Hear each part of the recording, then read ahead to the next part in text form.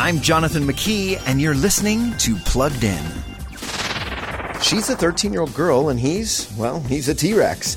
And with her brains and his brawn, they strive to help people. I'm talking about the Disney Plus Marvel show, Moon Girl and Devil Dinosaur, a TV Y7 series that might leave you wondering, why did I let my 7-year-old watch this? You're gonna inspire people, just like you inspired me. Moon Girl magic! Sure, it's fun, and it's got some nice messages like how to deal with online bullies, but it's also got enough nods to politically correct gender roles that it almost feels preachy at times. And the violence in the show is typical of action cartoons, along with dialogue that flirts with profanity for humor.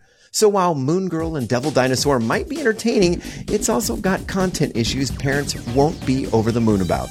Before streaming the latest shows, visit pluggedin.com/radio. I'm Jonathan McKee for Focus on the Family's Plugged In.